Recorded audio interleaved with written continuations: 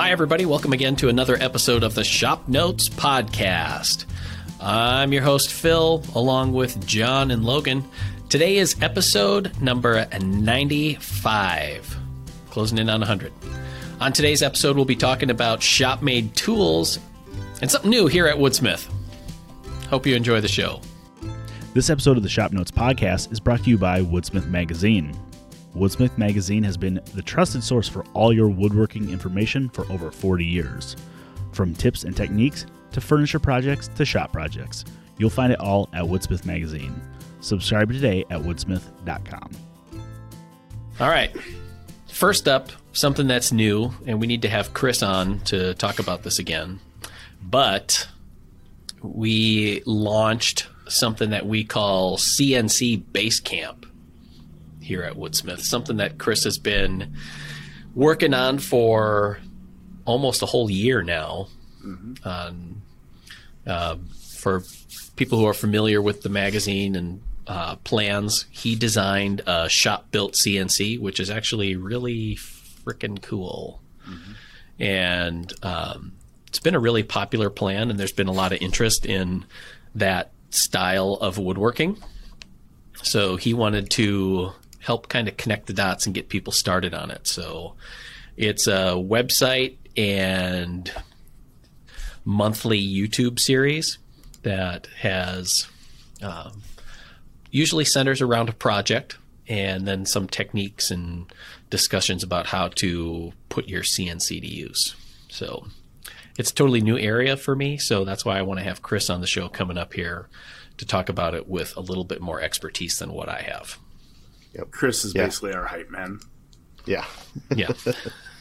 Yeah, so what, we have 3 or 4 episodes up right now, or Yeah. 3, 4, something like that.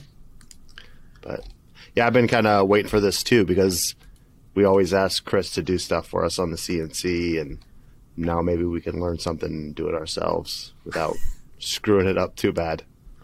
No? Maybe? No. I think so, because I know that they're like Dylan's been interested in doing more CNC stuff, and yeah, I don't think it'll replace our normal woodworking, but it's definitely another tool to have in your tool bag, or to accentuate the projects that we're already doing, or help with building. So I'm excited about it. Chris does a great job on video, and he has the heart of a teacher. Yeah. The patience of a teacher. He has patience with all of us. Yeah, he definitely puts up with us. Patience or a high pain threshold. I don't know what that is. Yeah. All right. So the other thing we would talk about is the fact that we started filming season 16 of the Woodsmith Shop TV show. Now, these won't air until next fall, so it's like living in the future. Yeah, we're living in 2022. Yeah. So far, no pandemic. Or is that? Is it done? Is it done in 22? Sure. Decide we're not continuing with it. Yeah. Okay. Cool. Called it off. All right. Good. You heard it here first, folks. Been waiting for that. Yeah. It's like just waving it off. Just. And the episode that we filmed was on making shop-made tools. So we selected 3 tools to make and demonstrate the techniques for,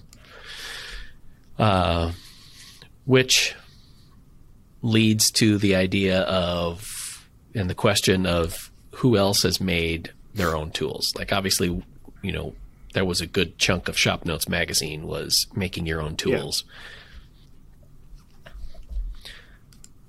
And even in this upcoming issue of Woodsmith, Chris has a shop-made 20-inch disc sander, which is super cool. And scary once it starts. It's a beast. Yeah. Well, he had designed a 12-inch disc sander years ago, and that one actually had a pivoting head, so you could rotate it around. And it had like a don't know, a chuck or arbor attachment on the backside to do like a flap sander or buffing wheel. See, I was thinking pivoting. You were going into like a sanding turntable style. Floor sander. Floor sander, yes.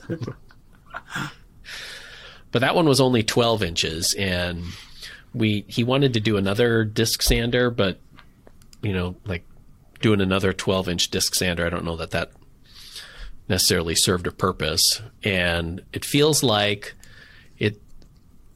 12 inches is like the max commonly available size that you see around. Like there's those disc belt sanders where it's anywhere from like a 6 to a 8 or a 12 inch. Yeah. Because what was that Powermatic one that we had?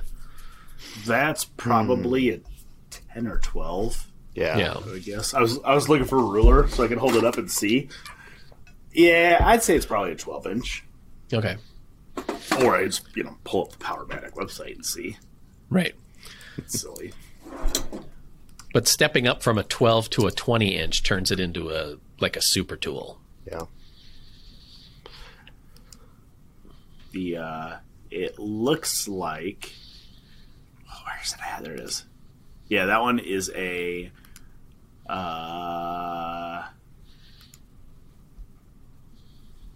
It is a 6x48 belt and a 12-inch disc. So okay, yeah, but when you add that extra 8 inch, it's 20 inch, right? Is that what you said? Yeah, it's 20.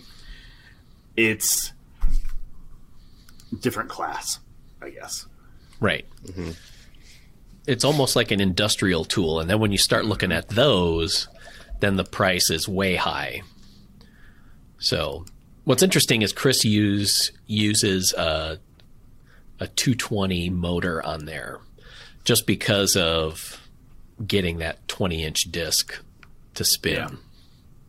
Well, it's a 2-horse motor, which I think is funny because the belt sander or edge sander he just designed, I say just, God, it's been over a year, right? Way longer. It's that one only used the 1-horse motor. Right. So, and that thing's got a lot of inertia that disc sander has a lot of inertia. Once it starts moving, it's moving. Yeah. Yeah. It's like a flywheel. Yep. Yeah. Like a freight train. Yep. Takes 2 radial miles to come to a complete stop once it gets going. That's fair, yeah. But it works really well. That was pretty cool once, when we fired it up and just how smoothly it ran, and it's quiet. Mm-hmm. So buying a 220 motor, 2-horse 220 motor is going to cost some money. Yes. But compared to a commercially made 20-inch disc sander, you're still saving quite a bit of money. So a quick Google has told me that the Jet 20-inch disc sander is $3,700. The Powermatic is $3,300. There is a Grizzly for $1,800, but that's on sale. Yeah. Okay. Nice. Yeah. Yeah. So I think Chris paid like what, $500 or something like that for that motor. Yeah, and I mean, just because we buy a new motor, because that's kind of what we have to do, right? You can find used motors pretty reasonably. So like, if somebody was keeping an eye out for one, they could probably find a used one on like Facebook Marketplace or Craigslist for $100 probably. Mm-hmm. Yeah. And I'm sure that there will be folk that will wire a 110 motor on there. Oh yeah, completely. And it would probably be fine. Yep. It looks like go to Northern Tool, you get a Leeson 3-horse for $390. Oh, see, there you go. So yeah, so a couple $100 for a motor. Yeah. Not much more for materials for that, because it's plywood or MDF or however you want to make the case and housing for it. But the only thing that you really want to spend some money on is nice plywood for the disc itself. Yeah, and probably melamine for the top surface. Right. Yeah. Yeah, and all the parts are fairly small. I mean, they're larger panels, but they're like a lot of them are offcut size. So you could probably throughout the year like piece this thing together off your plywood scraps. It's walnut and oak. Yes, and maple and Baltic birch. Yep, whatever you have. Hammer paint it, and nobody knows the difference. Yep. Slap a Powermatic sticker on it, call it good. Design your own custom power tool sticker. Yep. So, I guess when I kind of presented this topic, the shop-made power tools are fun, they're cool, and they work well if you have a good design. Now, I'm not going to say that staying on the disc sander idea, there are guys that will turn their lathes into a disc sander or a drum sander. Right. Not saying they're not going to work. Not saying that they're not going to work well, but a well thought out design like Chris's is going to be better. But I'm approaching it more from a hand tool standpoint. Okay. Because that's what I enjoy, is really making hand tools. Like, I guess what I'm getting at is you can make a shop-made power tool, and you can make it work very well. Our friend James Hamilton, Stumpy Nubs, he's made a couple. He had a drum sander, I think, like a thickness sander he made that worked really well. Will it work better than a mass-produced one? I guess is my question. And that's a question for you two. Do you think that is there any reason why Chris's disc sander wouldn't work as well as a factory-made one, or do you think a factory-made one will work slightly better? What's your thoughts? It's hard to say. Like, will it wear better over time or not? But I think a tool like, say, the disc sander, it's pretty simple. There's not a lot of like precision with a drum sander. You're trying to get to a certain thickness. This is just a spinning disc of sand or sandpaper. So I think it'll work just fine for most people's needs when you're not trying to get like a precision, finish on your project. So I think something like that would work just fine for price point to a professionally made mass produced tool. Would you agree with that, Phil? Yes, and because I think, I would agree with that. Okay. There are some caveats to that in the sense that it depends on who's making it. Yep. If you take your time to put that together and, look at it as the fact that you're making, there's as much precision there as you want to build into it. Yes. Now, there's a point where you'll get to diminishing returns, like you'll spend hours and hours on stuff that doesn't really matter. However, you can turn that into a pretty solid tool. Like that edge sander that he made and we have on the set in the TV studio. Like, I use that one all the time. Oh yeah. And I feel like that's at least the equal of the Jet big edge sander that we have in the main shop. Now, that Jet has gotten way more use over many more years, but several years in on the regular use it gets that we use it for, it's proven itself. You have to add some oil to the bearings periodically, and clearly change the belt when it's necessary to change the belt. Don't blame the function of a power tool like that on the fact that you've been trying to cheap your way out on getting every last grit out of your sanding belts. Yeah. So I guess what I'm getting at is I think in the shop-made power tool world, they will work as well as they need to work. And like you said, as well as they will be as precise as you build them. Right. Whereas a manufactured one might wear better. Cast iron is going to obviously wear better than steel or melamine or whatever. If you, I think it will have a longer lifespan. Is the extra wear and precision that you might get from a machined one better than a shop made one? I don't know. I think completely depends on the shop. Mm-hmm. Right. But where I was kind of leading to is, I think in the shop made hand tool world, you can, in my opinion, very easily produce a hand tool in your shop that is better than anything you can buy. Yes. That's mass produced. Now, don't get me wrong. I'm not going to build a Bailey Stanley style number 4 in my shop that's going to be better than a Lee Nielsen. Mm-hmm. But if you compare, let's say yesterday, so the 3 tools we made, you made a scraper shave, Chris made a marking knife, and I made an awl. Could I go out and buy an awl that is the same quality of what I made yesterday? I don't think I could.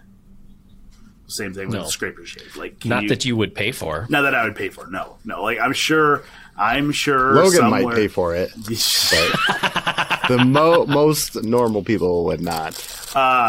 Yeah, like, I mean, and that's fair. Like, I'm sure I could go to like some Japanese blacksmith and have an awl made, or I'm sure you could get a hold of, a custom hand plane manufacturer, Red Rose Reproductions or whatever, and have them make you a scraper shave. Right. But if you go to Lee Valley or Woodcraft and you type in scraper shave, if you find one, generally it's going to be like a Taiwanese style, produced. It will work, but it's not going to be the same quality as what Phil made yesterday. Yeah. So I guess that is where this whole thing kind of is fun to me, because you can make a tool that works extremely well, better than most things you could buy, for, depending on how much effort you want to put into it, very little effort. Mm-hmm. Very little material cost. Oh, exactly. You can find stuff, the little scraps you've been hoarding around the shop, or some special offcut of an exotic wood, and maybe a few off the shelf pieces of hardware from the hardware store, and you got a custom tool. And they look better than what you can buy. Oh yeah. I mean, there's which I think is an overlooked part of woodworking that I think that people, they value without necessarily knowing that they value it. Like, good looking tools are fun to work with. Yeah. Like there's an enhanced enjoyment. And I think if most of the time a good looking tool ends up being more comfortable to use too. So there's a pleasure in using something like that. Plus you get to make it, and it's totally custom. Even if you're going off of a plan, which we're going to offer the plans for those tools, like your awl has a turned handle on it. Yep. Probably anybody else going to turn that turning is going to be subtly different. Even if they were trying to make it exact. Yes. But being a turned element like that could very easily be shaped differently to match whatever you want, or, just your own personal aesthetic. And now you have a tool that just does not exist anywhere else. Yeah. Same thing like with those scraper shaves that, you change up the materials that you're using with, change the way that you cut out and shape the handles to feel comfortable for your own grip, like, bam, new tool. Yeah. Well, and you can, so the 3 tools we made, the awl, the smoke shaves, or the scraper shaves, and the marking knife.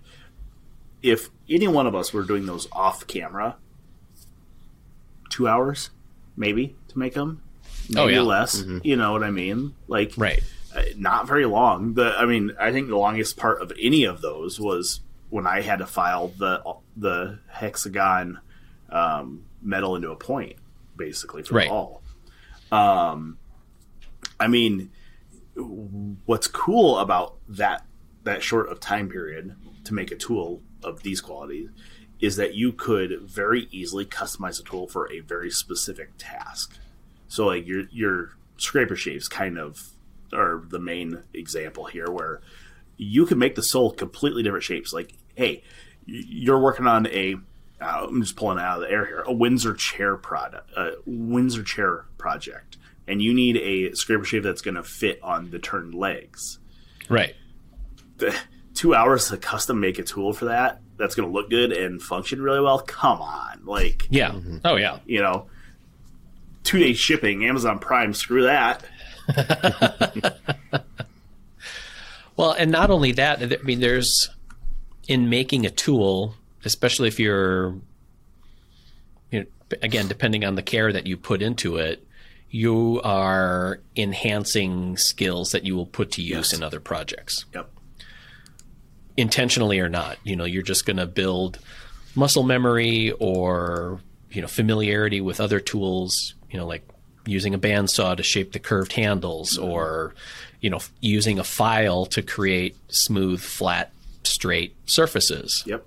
Like there's a skill in that. Like watching Chris use a file is ridiculous to me, because that man, like he had his knife scales and then the little brass pins that were holding the scales to the blade, and they were proud just a little bit. And he had this file that on camera looked like it was 6 feet long. Yeah. And he's just filing across and did not nick the handle at all. I was watching that too. I was like, I would have totally nicked the handle and biffed it, caused all kinds of trouble. It slips off, and you make this big furrow on the cross. Mm-hmm. It's like, yep, looks like we're going to change the texture of that handle. Mm-hmm. So, anyway, it's a lot of fun. Yeah. What would you say then would be kind of what are some gateway drugs of shop built tools? I think a mallet is definitely achievable by about anybody, and you can use scraps and stuff. And I think it gives you the biggest bang for your buck too. Oh yeah. Hold on, I gotta get the media ready for that. I gotta do the clapping.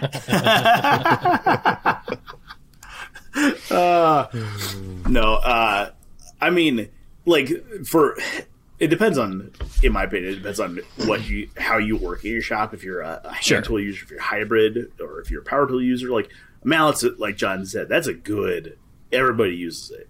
I mean, you're not using your table saw to beat together a project. So that's a good one. Layout tools, I think, are always good, right? Like we've done, Woodsmith has done a handful of squares. Right. Those are a really good one. Trammels, beam compasses. Yep. Yeah. Marking gauge. Yep. Mm-hmm. Stuff like those. Those are really good. From a finer tool standpoint, I mean, we use that in air quotes, finer tool standpoint, making hand planes is addictive. Like, sure. Like, I don't care if it's an English miter plane. I don't care if it's a block plane. Making a plane and having it work is like, oh, that was cool. Like, I could do that again. I'm going to do that again. So, yeah. I taught a class for the Des Moines woodworkers on making hand planes, and it was loosely based off the James Krenov laminated construction of a hand plane. And when we got to the class period where, the bodies were glued up and we've got the pin in place and put the wedge in, so the plane hasn't really been shaped at that point, but you can put the blade in, get it wedged, and try a shaving, even though, like the sole might not be perfectly flat yet. Like there was explosions and angels singing when people took their first shaving with this plane that they made. It's unreal. Yeah. Well, and I think one of the things that kind of excites me about hand tool making, and I've said this forever, I like really nice tools. You can make a hand tool, you can make a power tool as fancy or as plain as you want. Right. Like all I did yesterday had a twisted shank on it, a cast and turned pewter ferrule and then an ebony handle. Like, could I have pounded that all into a dowel and had the same effect? Absolutely. It would have worked no differently. Right. But I like the fact that I can make it super fancy with, an hour's worth of work. Sure. So, same thing with your scraper shave. Like, you made that out of hickory. It has a really cool look to it. Could you have slapped some hard maple on it, called it good? Yeah. Yeah. But that's a super fun and very slippery slope, in my opinion. You get these guys that, I mean, if you look back to like Henry Studley, the Studley tool chest with everything all fitted together, a lot of those tools he made. Sure. And they're like some of the most gorgeous tools you'll ever see. There is also that guy down in, I want to say Argentina, that does like really, really high end. I want to call them restorations, but they're not necessarily restorations, where he like remachines all the parts for like a Stanley 71 router plane. But they're machined out of ivory and brass and chrome plate, like just freaking gorgeous. It's a very slippery slope. And the other thing I really like about making tools is you get to kind of lean into the metalworking world a little bit, which is a fun change. And to me, I always have this picture in my head, or this idea that, wood's easy to work with the right tools. And to me, metal is not easy to work. And I think that is rooted from 9th grade with Mr. Steve Allman at my high school, where we had to hand sand our machinist hammerheads that we made. For a week, I sat there sanding that thing by hand. That's not the case. With the right tools, metal works very easily with the right tools and the right material. So it's fun to me to at least to lean on or lean into the metalworking side of stuff. Sure. And I also like it because I've found that I can, I've used shop-built tools as a way to upgrade the tools that I have, from some basic ones to ones that either work a little bit better or match the kind of way that I work. Then there's also the blurring of the lines of taking an existing tool and adding to it, either by remaking a part or, like I had a number 3 sized Pexto hand plane that I found at an antique shop, and, the tote and knob were kind of dorked up on it. So I ended up making a new tote and knob for it. That one right there that Logan's holding. So, or hand saws, being able to make a new handle for a hand saw is just kind of a fun process. Mm-hmm. I also think it's cool, even if you go with the shop-built power tool route, is, we had a couple of people that worked here in the past, like Vince and Kent Welsh had a real affinity for old power tools that they would find at, flea markets and auctions and all that kind of stuff. And they'd fix them up. And vintage power tools have a design style that is almost entirely lacking in the current crop of power tools. Completely. Like, yeah, you don't get any really cool, like, Art Deco type power tools today. Yeah. And, making your own tools allows you to have even power tools have a fun look to them. Like that, what was a guy who built the edge sander on YouTube? Rod Reyes? Yeah. Mm-hmm. So he built the edge sander, followed our plans, but his edge sander has a sweet, sweet look to it. The way he painted it and added casters and, styled different elements of it, that even though it's our plan, it's totally Rod's tool. Mm-hmm. Yeah.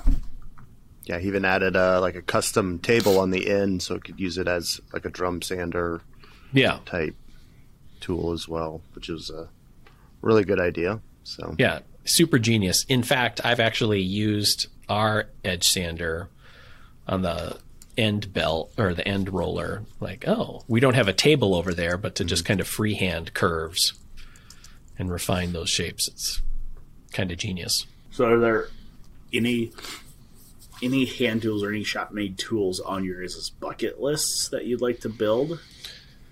Or second question, are there any tools, power tools or hand tool-wise, that you don't think it makes sense to build in your shop? Not worth building.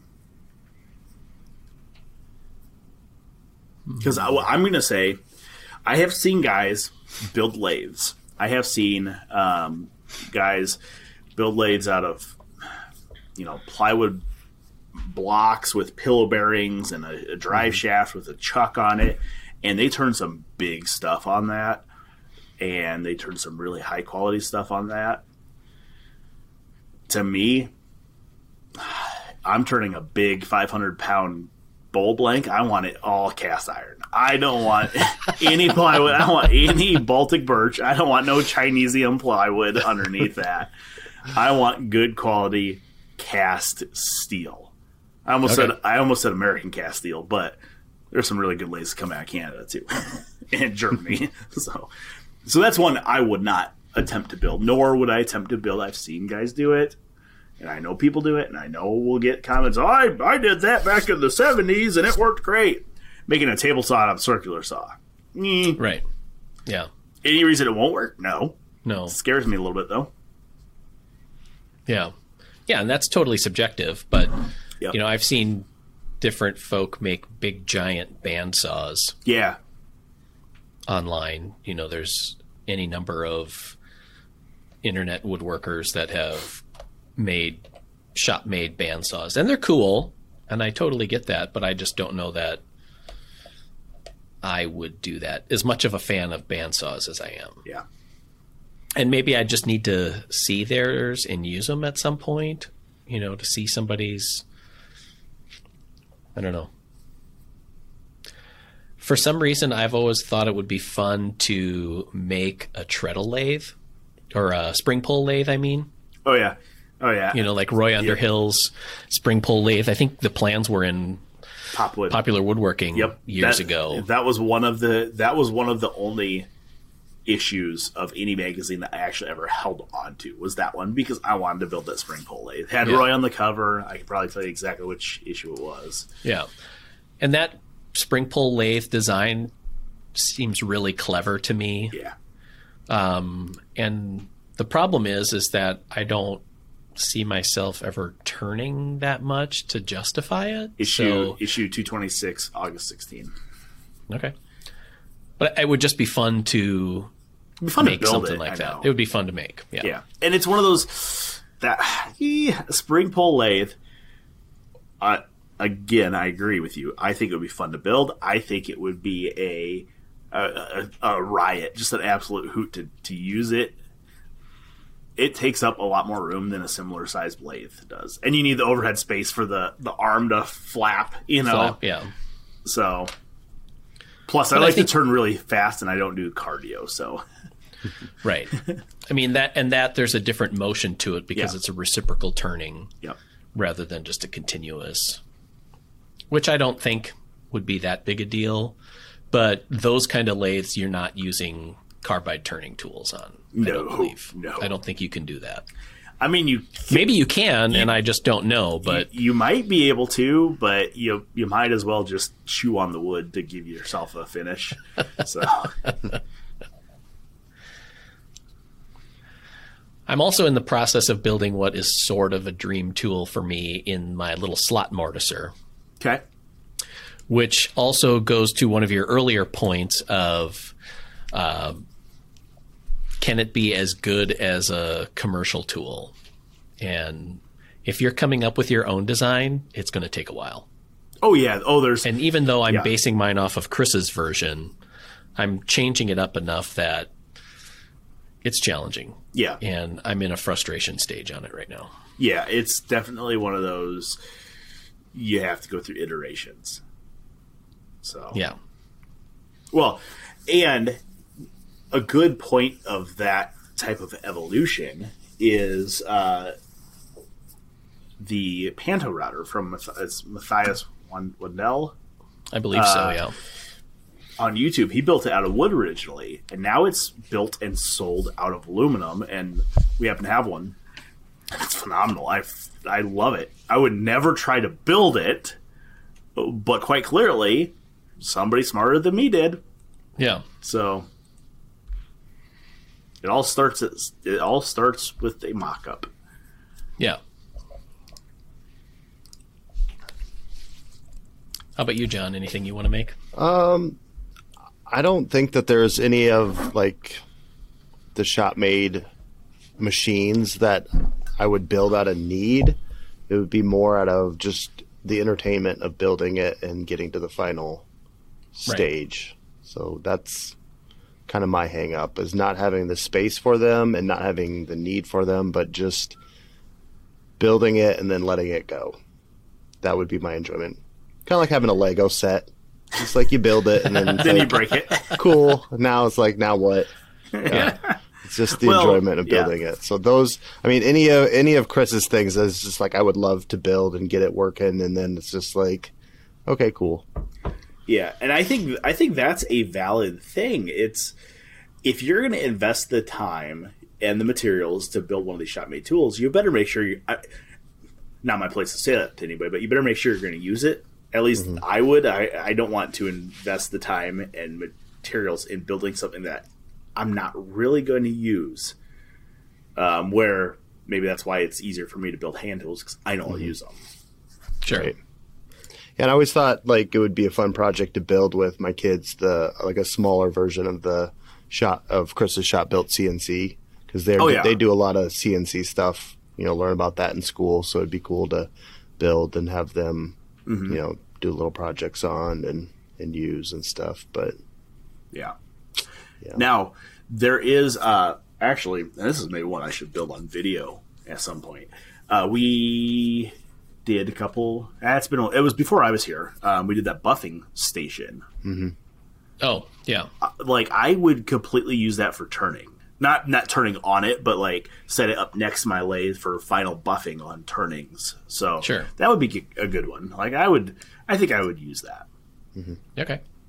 Was it the wall mounted? Yeah. Thing. Yep. Yeah, it's like a big arbor that had, I don't know, 3 or 4 different. You could put 3 or 4 different buffing wheels on. Yep. Yeah, which would be cool. I mean, because there's like the Beal buffing system for turning and stuff. You could basically do that. That one actually, if I remember right, I just pulled it up. It had a couple grinding wheels on it too for sharpening. And I don't know that I would necessarily use those. Maybe I'd put wire wheels on it instead. Okay. But yeah, that'd be a good one. I'd use that one. I've also thought about, and you said it yesterday, Phil, and I don't think I have ever heard you utter these words, that if we decide to get rid of that, I would try to buy it. I don't think I've ever heard you utter those words. But you said that yesterday about that little 2-inch wide belt sander that we have. And I use the crap out of that thing. And I've actually mentioned before that I would like to build that. It was a 2-inch wide by 36-inch, I think, belt sander from Shop Notes, I'm assuming. And the thing works like a freaking champ. Like, and looks super cool too. It does. And I understand when people see something like that and it doesn't look like it's wood because it's hammer painted and it's finished to the nth degree. Yeah. But I understand when people look at something like that, like, it's not as good as one you could buy because it's made out of plywood. It's like, I get it. Not necessarily the best argument, but something like that, you could very easily change it around and build it out of 80-20 extruded aluminum or something. If you wanted. And there's guys in the knife making world that do that all the time. They make these huge belt grinders out of stuff you just basically bolt together. Right. Which is pretty cool. Yeah. Yeah. But we've had that for years and used it a ton and never changed the belt on it. Yeah. Now it's just a polisher. I literally have a couple of knives I was going to use it on yesterday, and I'm like, this is basically a woven mesh belt right now. Yeah, the back of the belt says it's 120, but the business side of the belt says it's 1200. Yep. 1200. Yeah. So. No, and the funny part is some of those tools we have that we use in the shop and have out, and when we have people come through on tours, they'll see some of them and be like, "Oh man, where did you buy that?"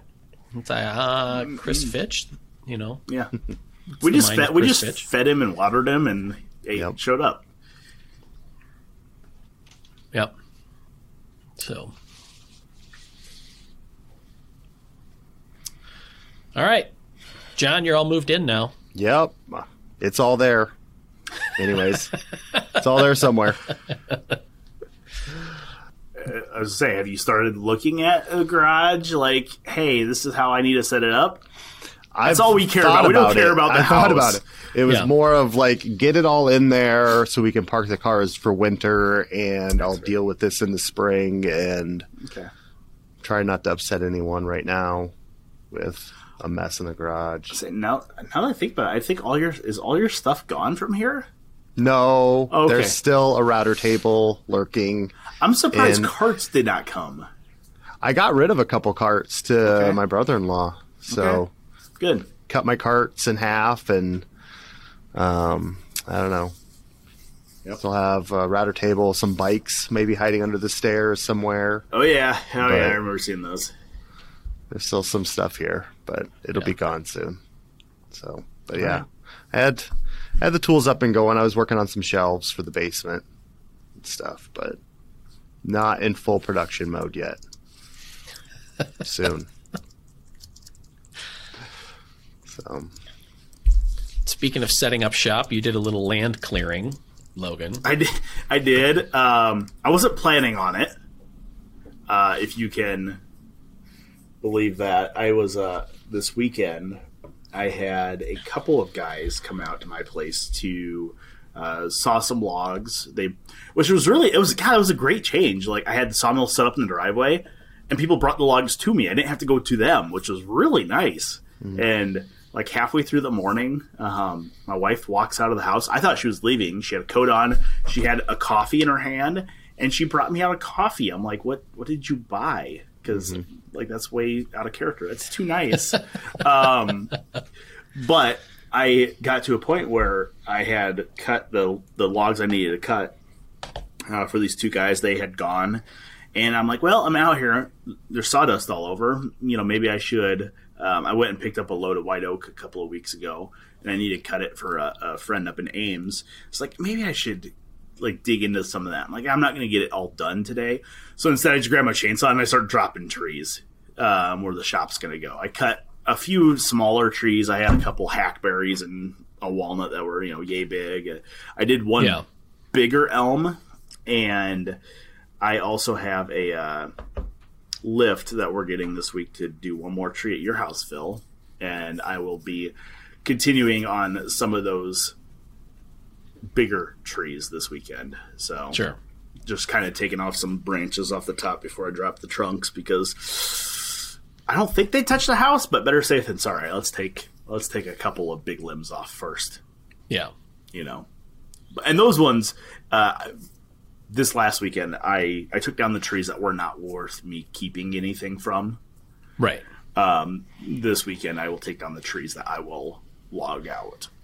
So, yeah. All right. So, making progress. I'm so ready to have this shop built.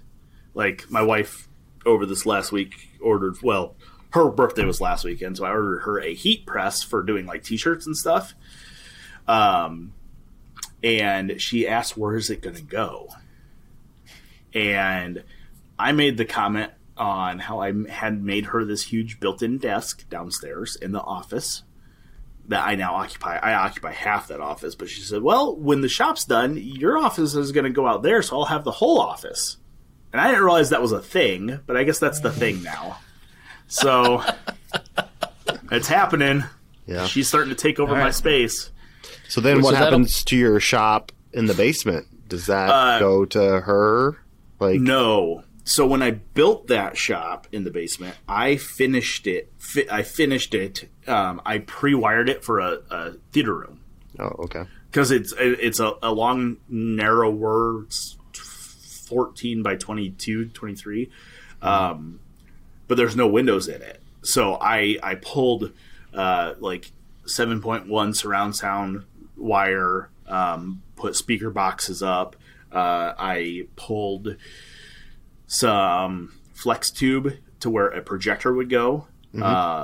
So maybe, John, when you're buying a projector for your house, we'll do a 2-for-1 deal. I was going to say, when you get a projector for your house, let me know how that goes. Yeah. And then I'll get one for my house. Yeah, but no, I preemptively, I mean, the plan has always been to build an external shop at my place ever since we started building our house. So I preemptively finished it like a theater room. So it'll require some carpet and, stuff. Popcorn machine. So, So yeah. Cool. Okay. So next spring's podcast theme will be setting up shop. Yes. In 2 different flavors. Yep. I actually had done it. I had put a couple articles on our Matrix for 2022 on that topic. I mean, everybody's always interested in it. Right. So, one of them is going to be dust collection, because that'll be fun. I've never actually had to plumb a large shop for dust collection. So it will be interesting. So I'm going to probably work with Oneida to, we know the folk over at Oneida really well. So we're going to get some expert input on that, I believe. Yeah. So that'd be cool. Cool. Yeah. All right. I think that wraps it up for another episode of the Shop Notes podcast. If you have any questions, comments, or smart remarks, I'd love to hear them. You can put them in the description or in the comments section on our YouTube channel where you can watch this, or email them to us, woodsmith@woodsmith.com. Don't forget to subscribe and pass along the podcast to other people who might use it. You'll never wear it out. It'll always come back to you in the exact same condition. You can subscribe to the Shop Notes podcast from all your favorite small batch podcasteries. And otherwise, we'll see you next week for another episode of the Shop Notes podcast. Bye, everybody. This episode of the Shop Notes podcast is brought to you by Woodsmith Plans.